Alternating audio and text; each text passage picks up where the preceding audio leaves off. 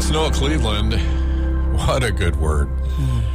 God gets the last word. Amen. The Bridge Morning Show, 7:43.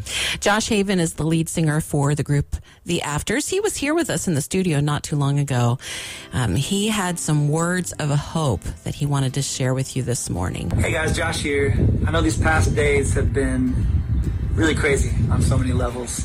And there's a lot of us who are experiencing fear and panic and worry right now, wondering what this future is going to look like. And I just want to encourage you right now that God always has been in control, that he's in control right now, that he's with you, and that he loves you.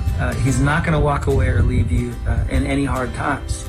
And I want to encourage you in this time when many of us are feeling panic and fear, let's be people who are showing the love of Jesus. Let's be more like Jesus.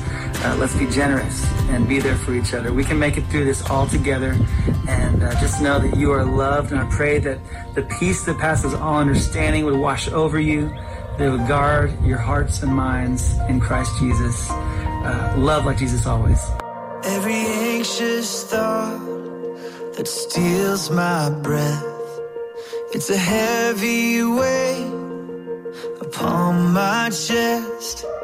As I lie awake and wonder what the future will hold, help me to